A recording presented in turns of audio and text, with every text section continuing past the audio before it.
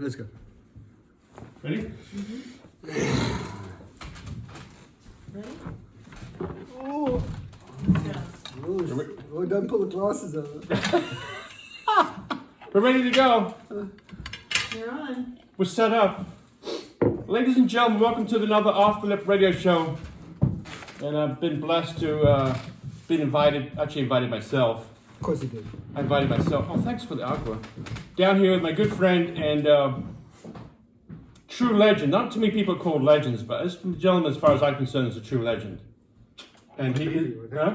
What do you think? I'm going to be getting one of those shirts, so I'll be a You're legend getting if one I of have the one of those shirts. shirts. You're getting one of the shirts.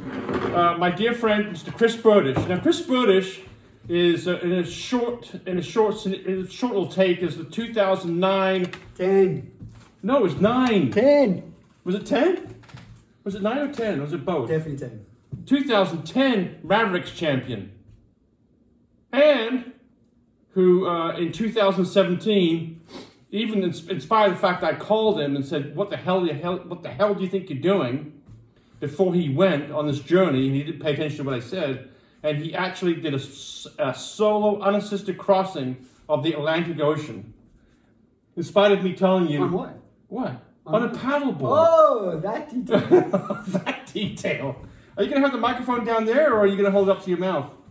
This is not one of those Well, you know, we're not Guy Kawasaki. You got the whole thing, you know. This is the very, very technical Off the Lip show with Mr. Pielberg. That's right, I'm really Mr. excited Pielberg's to have here. you on the show today. Thank you very, very much. How are you doing today? You're looking quite hairy. It almost looks like you've crossed the Atlantic Ocean on a paddleboard. I look like you, don't I? 93 days, was it? I look like you in Antigua when you finished in Antigua, That's true. right? A little hairy. I might have been a little bit more skinny, but that's only because I lost half a Backstreet Boy on my journey. Yeah, you looked a little skinny that day. What was the first thing you ate after that? After 93 days alone on the Atlantic Ocean, what was the first thing that you'd like? God, what was the first thing you ate? A cheeseburger. And then I proceeded to eat a cheeseburger every day for the next 3 months. Did you really? Well, I'd lost 20% of my entire body mass, so Yeah. it's interesting that your body just craves protein. Right. Once I learned a little bit more that you can actually get those kind of proteins in plant-based stuff, then I started eating a lot more plant-based and pea-based Right. proteins. But yeah, interesting that your body always tell you what you need, but Right. we often either don't listen or we think that we know better. Right. Now this show today, I want to talk about with him and you've been doing a lot of Facebook videos in regards to what you went through, and coupled with what people are going through with today's pandemic and situation that people are stuck, having to stay at home. And that's is this part of the 10 tools for isolation lockdown success? Yeah, so what I realized when we started going into this pandemic, I think that a lot of people aren't used to change. They aren't used to being isolated. They aren't used to being closed up in small spaces for long periods of time. The change of having to work suddenly from home, having work and life and everything else immersed into one, and the change and the adversity that we're dealing with, and with no sort of set time frame of how it's gonna go back to any sort of form of normality. And Right. I just realized that through a lot of the stuff that I've done in my life, whether it be dealing with fear and overcoming adversity and change in big wave surfing, or whether it was stuck in the middle of the Atlantic Ocean for 93 days in a coffin-sized box that I wasn't even as long as I was to be able to sleep in, and dealing with change and adversity all the time. I was pretty much dealing with exactly the same thing, just on a more dramatic level in the ocean. So Right. I thought I could maybe develop some tools that will help people get through it, and that's what I started to do. Can you talk about those tools? Because we were asked to stay inside. We were asked to stay put, right, in our houses, and no one was used to that. There was no instructions. There was no. You just had to do it, and perhaps you could, help people. Especially now, we're in like a second or third month of people getting stuck inside. Yes, we can exercise a little bit, but what can you help or say to help people that are inside and not used to it? Yeah, I mean, I think what I learned from that journey was that, a lot of the tools that I sort of taken for granted that I've learned over my journey that seem normal and natural to me seem like they're very unique. And even though a lot of them are sort of common sense often isn't common until you have someone actually just tell you about it, and then suddenly you're like, oh yeah, that makes sense. But if you implement them all, and then you build them into your structure and your routine, then it makes a dramatic, impact on what you do. And a lot of things you might take for granted, like doing exercise. I didn't have to think about it, because if I didn't do exercise, I wasn't going to get across the Atlantic. I was having to paddle like 12 to 15 hours a day, and that's not what I'm advising for people, but it just is one of those tools to be able to stay positive through change and adversity. And I think that's what seemed to be the most common thread, is how to stay positive and productive through it all. How did you, when you're paddling 10 to 15 hours a day, right? Yeah. So how did you get through the point where you're like, I don't, like the 8th hour, I can't paddle anymore, I'm done, I had enough, I can't do it anymore today, I can't make that 10th hour or 15th hour. How did you cross that threshold of keeping going, especially when you've got no motivation, you're out in the middle of nowhere, you're in the middle of nowhere by yourself? How did you manage to kick your own ass to keep going, as it were? Well, I think that's probably the first most critical aspect of it, which you said is, if you don't have motivation, you're not going to go anywhere, and then you might as well not start. Because if you're not motivated by a purpose greater than yourself, then you're not going to be able to get through any difficult and challenging time. And I believe you always need to have a North Star. Like, everybody's got to have either a purpose or something that makes them inspired and makes them passionate to get up each day. And if you don't have that, then that's where you're going to struggle. So for some people, that might be their kids, it might be a job that they're super passionate about, it might be a purpose greater than themselves to be able to give back to a charity or whatever. Like, I'm very fortunate that I had multiple different charities that I'm very passionate about, that I was doing it for, to be able to pay for operations to change little kids' lives and pay for food, or all those kind of things. And I was doing it for like multiple different reasons. So I had a very strong purpose and goal-oriented background that I could always tap into, that would keep me inspired to keep on going. And I think that's absolutely essential from every different aspect, is to have your North Star and have something that keeps you inspired. Like, why do you get up in the morning? Like, what drives you? What keeps you going? Like, if you hate what you do, you hate your life, you hate your job, you hate your relationship with kids, like, you need to make some serious changes. And a lot of people, they'd rather be uncomfortable and in a place that they really don't like than lean into change and lean into fear. But they're used to it. That's what they're used to. Well, yeah, well, a routine is good, but it's only good if it's positive routine that has a positive impact on your life and on others. So if you're fearful of something, like the greatest challenge for most people is change. People don't like change, but most people don't realize that the only constant in life is change. So if you're not able to lean into change and realize that that's the only time when you grow as a human. So if you're not growing and you're not leaning into change constantly, then you're not evolving as a human being, and you're going backwards. And we all want to progress in life. I mean, I don't know anyone that doesn't, but we as human beings are hardwired to sort of steer away from change, that's where your growth happens. That's where the magic happens. That's where your greatest potential lies, is beyond your fears and your comfort zone. And that's...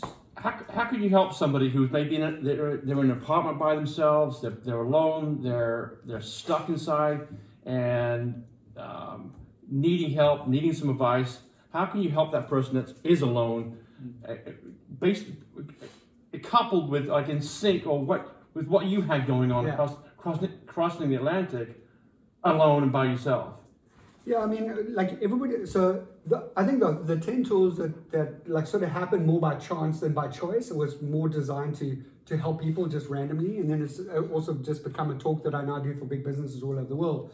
But I think what's important about it is it makes people realize that it's all about how to stay positive through this change and challenge. And the keys to trying to stay positive when you are in isolation and you by yourself is to not go into a negative space. And a lot of people don't realize that when they go into a negative space, they can pull themselves out. But how do you do that when you're alone and you don't have connection? So I always say the most valuable tool for me, and I go through this as well, I use gratitude as one of the most powerful grounding tools that brings you back into a more positive space. So when I talk about gratitude, people are like, oh, what do you mean talk about gratitude?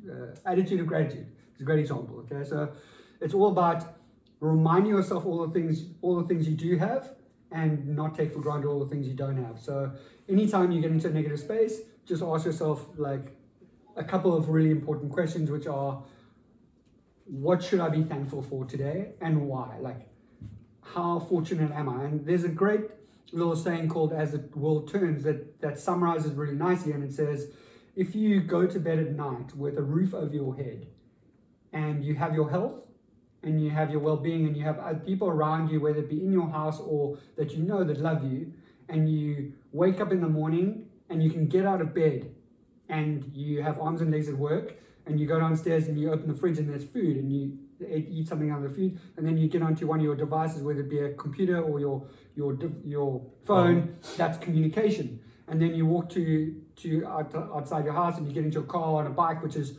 transport. And then you go to your work or whatever, you get on your device and you're speaking to someone, that's work, which brings in money. And if you have a little bit of spare change in your pocket, that's extra capital, which most people don't have. And if you can do that and you've never been in famine and you've never been in war and you have food, you are more well off than 94% of the people on the planet today. And if that isn't enough to be able to bring you into a sense of being immense sense of gratitude, then there's really no hope for you.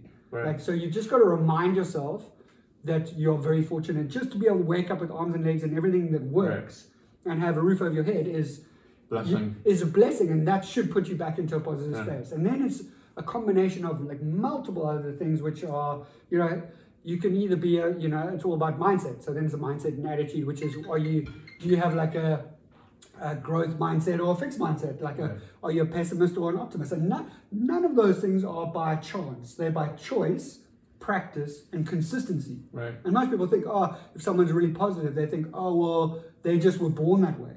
They were never born that way. Right. That was by choice and by practice and consistency. And when you know that there's so much negativity in the world, why on earth would you ever wake up and think to yourself, that you're going to be negative towards any situation? So anytime you react to something, you have the ability to be able to catch yourself and respond in whatever manner you decide.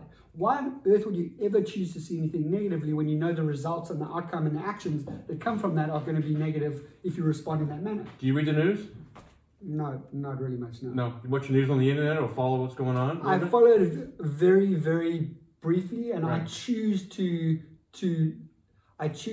decide what I allow in. Yeah. And I think that's one of the other tools that we talk about is letting go of what I call the neg, and the neg is the negative. So we all have the ability to also choose, manage, minimize, and mitigate the amount of negativity we allow into our world, because whatever we allow into our thoughts become like a seed, and it grows and it manifests. So you should be choosing not only the news that you look at, the people you speak to, the people you allow into your space, into your world, and into your thoughts.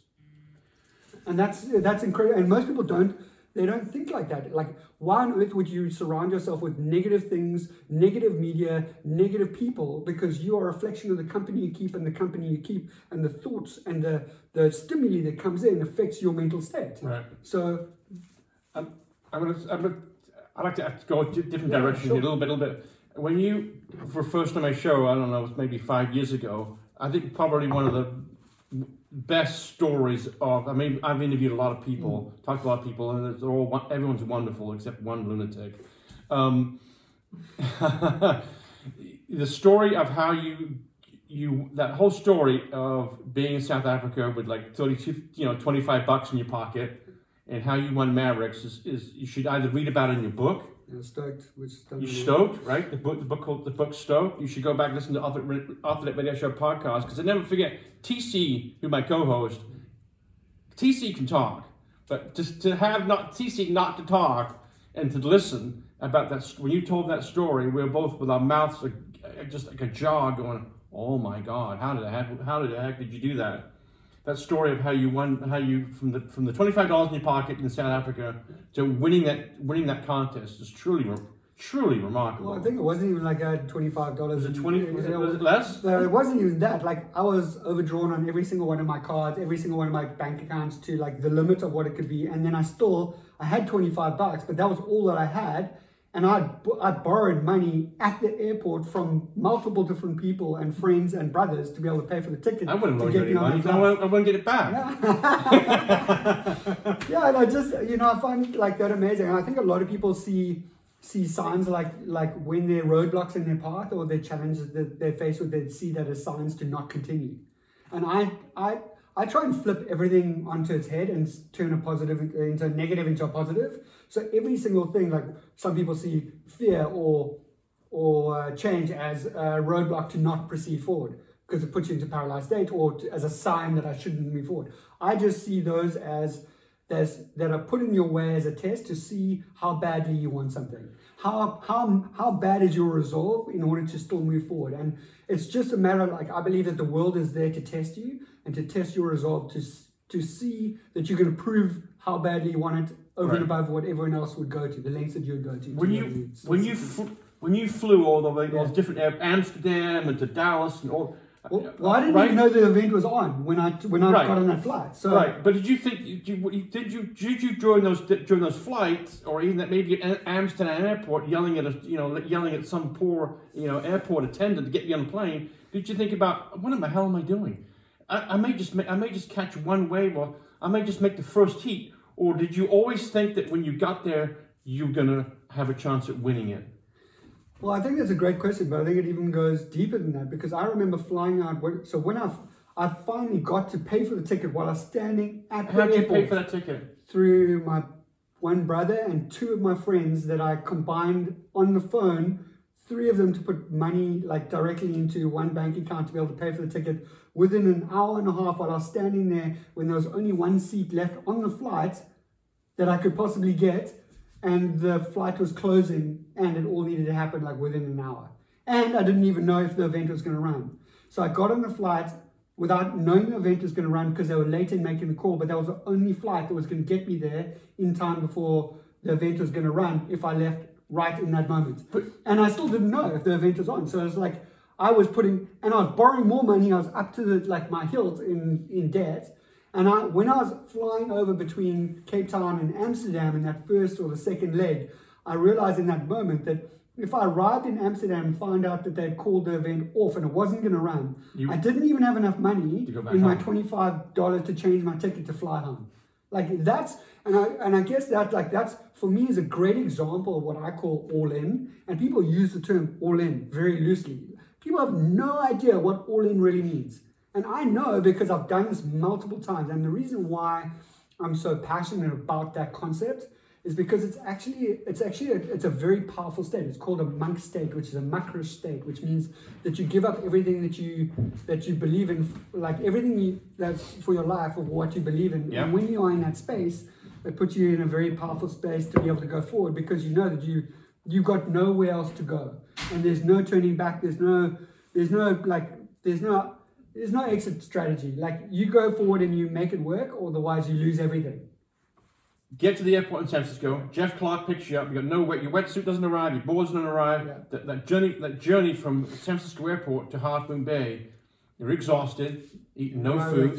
Right. No sleep. No food. I literally had like the shirt on my back. I was still in flip flops. No clothes. Nothing. He tells you the event's on. Event's on. And the event's starting in like 3 hours time. I have no equipment, board. Did you know that you had to do well in the contest in order to make some money to get home?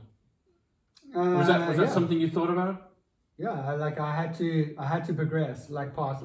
For me, everything's about so again, some of the stuff I talk about in the talks that I do is it's about breaking things down into bite-sized chunks that don't seem overwhelming for your mental state to be able to comprehend. So you break things down just to compartmentalize it, and you just focus on what's in front of you. Is your mind compartmentalizing? Yeah, is your mind like that? It's you're having a conversation with Jeff Clark over here, but in your mind's working its own little session, going, I need to get there, I'm going to go surf, I'm going to paddle, and it's what happens inside Chris Bertish. Yeah, it's it's like goal number one, which felt like the amazing race. Getting to America before the event was going to run. Finding out that the event was on once I got onto the second flight. Okay, you've on the flight, which is going to get you there. There are 4 connections. You have to make every single one of those connections. Otherwise, you miss the event. If the event is going to be on, arrive in Amsterdam. Okay. While I was in the air, they called the event on. Okay. Check box one. Right. Done. Okay. Now I need to make every single one of those connections. Nearly missed the third connection because Dallas was getting hit by the storm. They was getting hit on the West Coast, which they were closing down the airport, and a lot of flights are getting cancelled. Right. Get through that, which was like a part of like incredible part of that story, as you know, which people can read about in the book and the film and stuff. But then check that box 2. Get to San Francisco. Check box 3. 3 o'clock in the morning. Finding out none of my equipment, my hand luggage, my boards, my wetsuits, my everything didn't arrive. Okay, back, going backwards again. So now like another obstacle. You feel like you're going backwards. Okay, then you like get someone to pick you up like at the airport and get you there. Get to Jeff's house. Figure out get equipment. Borrow some stuff from Jeff. Make that all happen. And then literally try and get some sleep. Hour and a half sleep. Check. Okay, go down to the beach. Get into the first heat. Check. Put the vest over my head and wow, I'm in the Mavericks event. I've been dreaming of this. I've been working How'd that feel? For 10 years. I've been working. And when I put that like vest on in the water, it was like this massive relief, but it was almost like I'd won the event before I'd even begun. Like just getting to that point of sitting in the water and putting a vest on borrowed equipment after traveling for 42 hours in the biggest ways in the history of the sport at that time was just I felt like I'd won already. Had you trained for that? Had you trained for the event? Yeah, well, yeah. I mean, you know me well. That's a rhetorical question. So, right. like, yeah. But when you got the wetsuit, once you, I mean, that training you had, you're exhausted, right?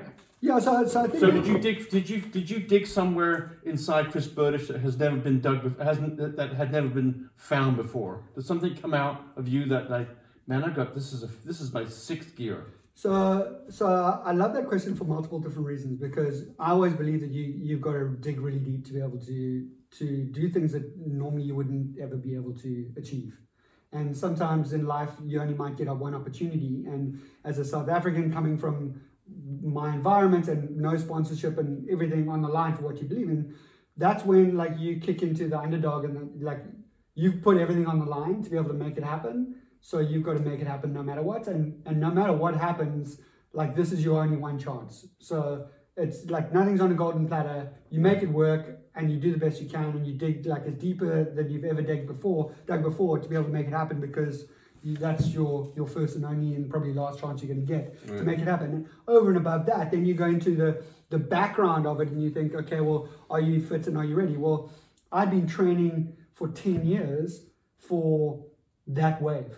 Like I hadn't gone to Hawaii, which was easier, and try to get into the Eddy, because I believe that was the Mavericks event was where you really got chosen on your credentials by proving yourself year in, year out, and going deeper, harder, and later than anyone else to be able to make that cut. And then over and above that, I surfed and trained Mavericks in every type of condition, the worst possible conditions that you can surf Mavericks. I used to surf with rainy, stormy, cloudy, misty, by myself, onshore, offshore, on all different types of equipment. And I'd used a lot of Jeff's boards, Jeff's shapes. So even though I wasn't using my board, I was using one of his templates, which was one of my templates. So even though I hadn't used that board, I was more familiar with very difficult, challenging conditions out at Mavericks than I believe any other surfer in that event, because I trained for worst case scenario in every single changing, difficult, challenging environment. And I think that's what really people don't get, is that the amount of planning and preparation that goes into pre-event over the years before, so that when the conditions are difficult and challenging, and most guys go out and surf big waves, the really good big wave riders, they go and surf when the conditions are good, and only when the conditions are good. Right. So when it's challenging, you're ready for it, you know? So that first wave that you caught, I mean, had you seen it that big out there previously? No. And that first wave you caught, you fell. So 2010 was sort of still to this day, it's one of the biggest days in competitive surfing paddling history. And it was an anomaly day. Like no one had ever seen waves that big and had paddle surfed in that environment. And this was pre-vest, so this was the year before. Before the vest. Actually, it wasn't the year before. This was the year that the vest got invented By Shane because Dorian. of the day after when Shane Dorian nearly drowned. And that's when the inflation vest. So this was pre-vest. So everybody was super, like, I believe in making sure that you are super fit. So I developed my own training regime, which got me to a state which I almost felt like I was invincible. And at that time in 2010, I don't think there was anyone else that was doing the kind of training that I was doing to be ready, because I believe that physical fitness breeds mental confidence. I think the only person that was probably in that physical state was Mark Keeley, because he's one of the top free divers in the world, and that's what he does when he spears. So, but I developed that routine and that 6-month program for myself, which mimicked worst case scenarios, and I was ready for that day. And in that first 15 minutes of the heat, we got caught inside by probably the biggest wave I've still ever seen land in front of me, and How big was it? 60 feet plus. Right. And that dragged me, almost a mile underneath the water, and I came so close to drowning that I sort of almost blacked out, and I lost the ability to be able to use my arms and legs and even the ability to be able to speak. So it was When you were picked up by that, bad day at the it office. was a bad day at the office. Now the bad day at the office turned into the jet ski driver. Did he want to take you back to the boat? Yeah, the emergency. Yeah. Right, but you decided I need to go back. But you had no life in your limbs. No, it was You could barely speak, left. right? Yeah. So what made you want to go back out there? What What went off in your mind? Like, was it monetarily? No. Was not monetary? Like, I need to make some money to get back home, or No, it's never about that. It's just like it's about looking at every situation and looking back and saying, okay, if I give up now, if I look back in 10 years' time, will I regret the decision that I make now? And I try and look at every single decision that I make in that way. Is that what went through your mind at that moment? Like, Yeah, and I realized I had nothing left, and if I got caught again, there's no way I'd survive. However, what I did think is that I looked at my watch and there was still 15 minutes left in the heat, and or 20 minutes left in the heat, and I was like, you know what? If I lie here for 5 minutes and just recoup my energy, maybe after the end of that 5 minutes, maybe I'll be able to rethink that I can possibly continue on. And then I mustn't don't focus on winning the heat. Just focus on surviving the heat and getting one more wave to be able to get me through. Because I know only one other person in the heat had got a wave at that point, and I'd got a smaller one, and I knew that all I needed was one more wave and I could get through. But at that state, I didn't feel like I could continue on and I should be going to the boat. But, don't make your decisions hastily in the moment. And the key lesson from that is that, and you can apply this to any time in life, and it's often when we get angry and we respond out of anger, just stop and breathe. Take a space before you make your decision. And the longer you take to respond and make the decision, often the better the decision you make, because you assimilate all the right information, right. You process it, and you make the right decision, not out of emotion or out of fear or out of anger or out of lack or whatever it is, right. And you end up making a better decision. And if I'd have made that decision right then and there when I got dropped off, my obvious decision, like any other normal human being, would have been to get on the boat and call it quits. Right. But once you've called it quits, then it's very difficult then to reprogram your mental state, and you've told everybody you've given up, and then to change your mind and then to go back into that space. Right. Whereas if you pause, reset, break, and rejuve, then you can possibly make a better decision, and that's pretty much what happened. And then it wasn't about catching more waves, really. The objective was, when I was lying after 5 minutes, it's like, okay, I'm going to just paddle back out. I'm not going to go and sit where everyone else is sitting. All I want to do is, by the end of the heat, I want to paddle back out and get to the back line so I can never look back in 10 years and say I never tried. That was the goal. So I break everything down to little bite-sized chunks. Instead of going, I'm going to go out there and get to... You're still checking boxes. Still checking the boxes, right. yeah. Right. And it's like, I'm not going to... that's not my goal. But it's just breaking it down into bite-sized chunks that my mind can compartmentalize and go, I can do that. And then it was just really about... it doesn't matter how long it's going to take me to get back. I'm just going to focus on just take that first stroke. Take that first stroke. Okay, I can take another stroke. And then you get to the back line. You're like, okay, now I'm here. Check off the next box. Okay, let me sit here for another 5 minutes. Okay, there's 5 minutes left in the heat.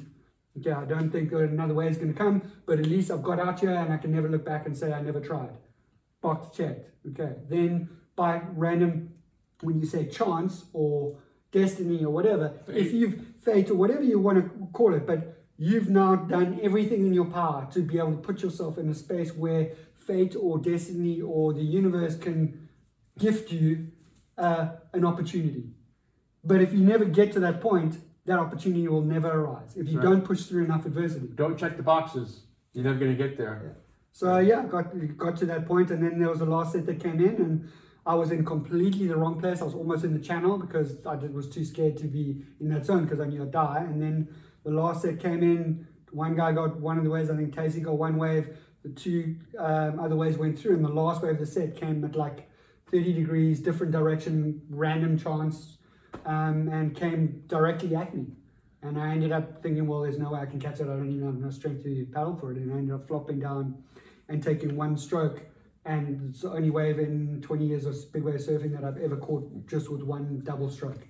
What are the chances of that happening? Right. Yeah. And you go on to win the contest. Yeah, and then it was just like so I got that last wave, and for me it wasn't about winning the heat. It was just like, wow, I caught the wave. That's amazing. And I survived. And as I pulled off the wave, the hooter went for the end of the heat. And I was just happy. I think I was like putting my hands above my head because I was celebrating. And that was just about getting through. That was just heat one. You know? And then I found out that I actually got through the heat. And then it was how to reprogram and reset your mental state to how you just focus on getting through one heat at a time. The rest of it must have been gravy for you. Right, almost. Not at all. Like everything was just about like one step at a time. So it was like get through the next heat. Okay, got through to the next heat. Then got to the semis. Then I was like, okay, how do I separate myself from everyone else in the semis? See if I can pull into a barrel. Pull into a barrel. Don't come out, but get scored really highly in the semis by pulling into a barrel. I've always wanted to do that. It's one of the things I've always wanted to do in one of the big wave events. Check that box off. By doing that, got me into the final. Got into the final. Okay. Objective of the final, because the waves got like even bigger. Now they were like the biggest waves that everyone had ever seen, and the now had gone slightly onshore, bumpy. So I was actually quite used to those conditions from training in that kind of environment, except for it was just bigger. And then my objective and my goal for the final was just get 2 waves, don't die. And that was it. That was like, and I pulled out of one, which thank God I didn't. I got halfway down and then I pulled off the side, and if I had committed to that, I would have been in serious trouble. So yeah, and then the last 5 minutes of the heat, I got like that one wave where I just hung on and basically made the airdrop part of it, and that ended up being the wave that won me the Mavericks Big Wave Invitational title. Congratulations. Borrowed boards and after traveling for 42 hours and the biggest. That's an amazing story. But then, I'm gonna go forward a few years. Yeah. You decide that you want to. How soon after, for someone like you who's always got goals ahead of you, how soon after that you won Mavericks in 2010 did you start thinking about what your next goal might want to be on the ocean? Quite a while, because I was at that time, I think in 2000 and the following year I was competing on the Big Wave World Tour at the same time as I was also competing on the stand-up paddleboard surfing world tour. So I was actually doing 2 world tours across 2 different sports at the same time, which was reasonably challenging, and I was juggling a full-time job at the same time. So and no real sponsorship either. So it's pretty interesting. When did it come to your mind? When did it come to your mind that you go, you know what, I'm going to cross the Atlantic Ocean on a stand-up paddle? When was that first inkling or seed sown that I'm going to go? This is something I'm going to challenge myself to do. It was a long time after that. So I got heavily into stand-up paddleboarding side, more on the surf side on stand-up paddleboarding, and then after about 3 years of that, sort of making top 10. Then I started getting into the distance stuff and doing the long distance and then the downwind stuff, and then I started doing the distance records, and then I started doing the 12-hour record, 12-hour world record, Guinness World Record, then the 24-hour. As soon as I started getting to the 24-hour and then the 5-day, 7-day, and I think that's what most people miss. They're like, oh, when did you just think of doing the transatlantic? It graduated over time. Yeah. So everything for me, everything that I do in the way I operate is all about stepping stones. Everything is just like a stepping stone to the next thing, and then the next thing. And a lot of people, it's the same as people like look at people that surf giant waves, and they go, oh, jeez, the guy's crazy. How do you do that? That's nuts. But all it is stepping stones. Right. He didn't start surfing those big waves. He started in the same waves at Cowles or some little 1 foot wave, probably getting pushed in by his dad or a friend or family, like everyone else. Right. Some people just decided, like we're talking about dealing with change and pushing your comfort zone and fear, some people just became happy and comfortable surfing 2 to 3 or 3 to 4 foot waves, and they stayed there. And because they didn't push past their fear and their comfort zone, they stayed in that place and they never progressed. The only difference between those people and the guys that are surfing those giant waves and people are like, that's crazy, is that they kept on pushing their comfort zone and they kept on leaning into fear and change. Right. And that's exactly where we're at. And I did those 12-hour, 24-hour records, then I did a 7-day, 350K, which is about 220 miles, completely unsupported, unassisted. And I'd started adding the charities that I was very passionate about to be able to raise money for these charities. And that's when the sort of everything started shifting for me, when I started being able to use what I do to positively make impact on other people's lives. And I think that's when you start unlocking something that's bigger than yourself, that helps using what you do, your passions, for positive good and change. Right. Now people can read about the crossing of the Atlantic. We don't have enough time to go talk about the 93 days. But the top three things that you learned on that trip, solo, unassisted, cross Atlantic, no one around you, no assist, no help, no nothing.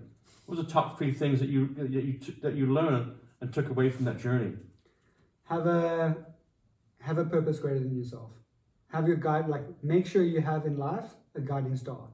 Have something that you're lean into. So anytime things get difficult and things get challenging, have something that inspires you and motivates you and keeps you going through difficult and challenging times. That's definitely number one. Then to stay positive in life, in anything you do, and this applies to people that have mild depression, the people that are just going through challenge and change in whatever capacity format, whether it be now, whether it be the pandemic, whether it be in life, where we all go through difficult and challenging times, is make sure you include nature, exercise, and nutrition and recovery. Those 4 things are absolutely essential, and I go through in detail into how that impacts on your mental state, your physical state, your immune system, your psychology, and how it's absolutely essential to include those into your life plan each and every day and build that into your routine and schedule. Right. And then also break things down into bite-sized chunks. Everything that seems overwhelming and challenging, if you break it down into little bite-sized chunks, you can make it more manageable for your mind to comprehend. That's scary. For you to be able to go, you know what, I can do that. I can get through this day. I can get through. But if you're thinking oh my God, I don't have enough money to be able, how am I going to get through the pandemic? I've lost my job. Break it down into bite-sized chunks. Just break it in I'm just going to focus on getting through the next day. Then I'm going to focus on getting through the next week. Then I'm going to focus on but just focus on what's in front of you. And when you break it down into that, then it's doable. When you look at sometimes that insurmountable challenging goal that's seems so overwhelming, paralyzes you into fear and inaction and not going forward. But you've got to keep on progressing and just stop. Write 4 things down on a piece of paper. I'm going to do this today and tick them off. Right. One by one. But you've got to start. Right. Starting is one of the most empowering things, because if you don't, you're just overwhelmed, you're just paralyzed by fear, you don't move forward. So you're actually going backwards. So there's an amazing thing called the power of the start, which is when you just start, you build momentum, you build a foundation to be able to build off. You can improve on that, and you empower yourself to know that you've achieved that. Right. Even if it's these little things, you're ticking them off like little goals, and you're ticking your boxes. You're okay, I'm making progress. And then remind yourself at the end of that time, remind yourself where you came from, right, and where you are now, and where you want to go. Because sometimes then you look back and you're I made a lot of progress today, and that's empowering in itself, and it gives you more confidence to keep on moving forward. Can we talk about your dad? Yeah, sure. Yeah, let's talk about your dad. Your dad was a remarkable person too. Was a remarkable waterman, along with your brothers, correct? Mm-hmm. Can you talk about your dad a little bit? Yeah, sure. We don't talk about your dad. Your dad was going to be. Wasn't your dad going to be? Wasn't he Olympian or was he? No, he is. So he is a Springbok water skier, Right. and he was also the first guy that he built the first sailing catamaran in South Africa called the Thai 4, and I was sailing on that with him from the age of like 4 years old. So yeah, I've been sailing from a really early age and being in the ocean. I think I started water skiing on little handcrafted little water skis that he shaped out of wood because they were too small. They weren't skis that existed. They were small enough for me learning to ski at like the age of 4 years old or Right. something. So yeah, I was very in tune with the ocean from a very early age, and he taught me an immense sense of respect and understanding for the ocean, which I carry through into everything that I do, and the conservation, education, and sustainability side that I do in my foundation as well. Right. So this gentleman's name is Chris Bertish, and he's always a fascinating talk. But we need to remember, ladies and gentlemen listening out there, he's a fantastic speaker. So if you need any motivation, check out Chris Bertish. Is there a website that you have? Yeah, chrisbertish.com, and then my foundation is the Chris Bertish Foundation, which is also just to inspire, courage, confidence, and self-belief in the youth through education, conservation, and sustainability. So if you're stuck, you want to get started, and you don't know how to start, go back and listen to this interview, and Chris in the nicest possible way, because he's the nicest possible person you could talk to. He will show you. I mean, for some of us, sometimes I get stuck where you don't want to start. You go, no, I'm just going to stay right here. And so listening to him today, it helps me, and I hope it helps a lot of other people. Yeah, thanks very much. I don't know what's next for you, but you have a great deal of support, whether it be in Hawking Bay or being Pacific Grove or being obviously a Springbok. Anybody knows a Springbok is a South African, and he's just a gentleman, and he's a scholar, and it's truly for me an honor to be in the same room with him, as always. Thanks, Neil. I really appreciate it. Neil's always been an amazing support of me and everything that I've done in the last 20 years. It's been. I tried to tell you not to pound across the Atlantic, but that didn't do very well. Yeah, but the flights are I'll never forget that. I still have the thing on my phone recording it. What the hell are you doing? No! Yeah, well, the flights are getting too expensive. I remember when I hung up the phone, I go, that may be the last time I ever talked to that guy. It's truly what I know exactly where I was. I was in Santa Cruz Waves office in Pleasure Point going, I was on the phone with you, and the phone call was over. That may be the last time I ever talked to that man. But no. He did it. And, no, I think sometimes you just, and I think it's just a great key for life. I think sometimes you just know something. Right. You just know you can do something, no matter what anyone tells. And I think that's something that I've always believed in is don't listen to anyone else. If you believe something, don't doubt yourself. Just believe in the heart that you can do it, and just start. Take daily steps and actions towards it. Believe in yourself. Tackle a passion which you have, which is greater than yourself, and use that as motivation to be able to keep going and get through any challenge and change. And if you do that and you stay focused and determined and resilient, you can get through anything, even what other people believe is impossible. Thank you, sir. Thank you very much. All right. Appreciate it. Thanks for listening, everybody. And that was the Appreciate interview. There'll be more shows coming up, none more important than this one right here. So thanks, Chris, for doing it. Legend. Thanks, buddy. This is called social distancing. That's right. We're over. All right. Thanks, bud. You're right. I don't even know if it was recording. Probably was good. It does. It doesn't look like it, but sometimes it is. But otherwise we can do the retake.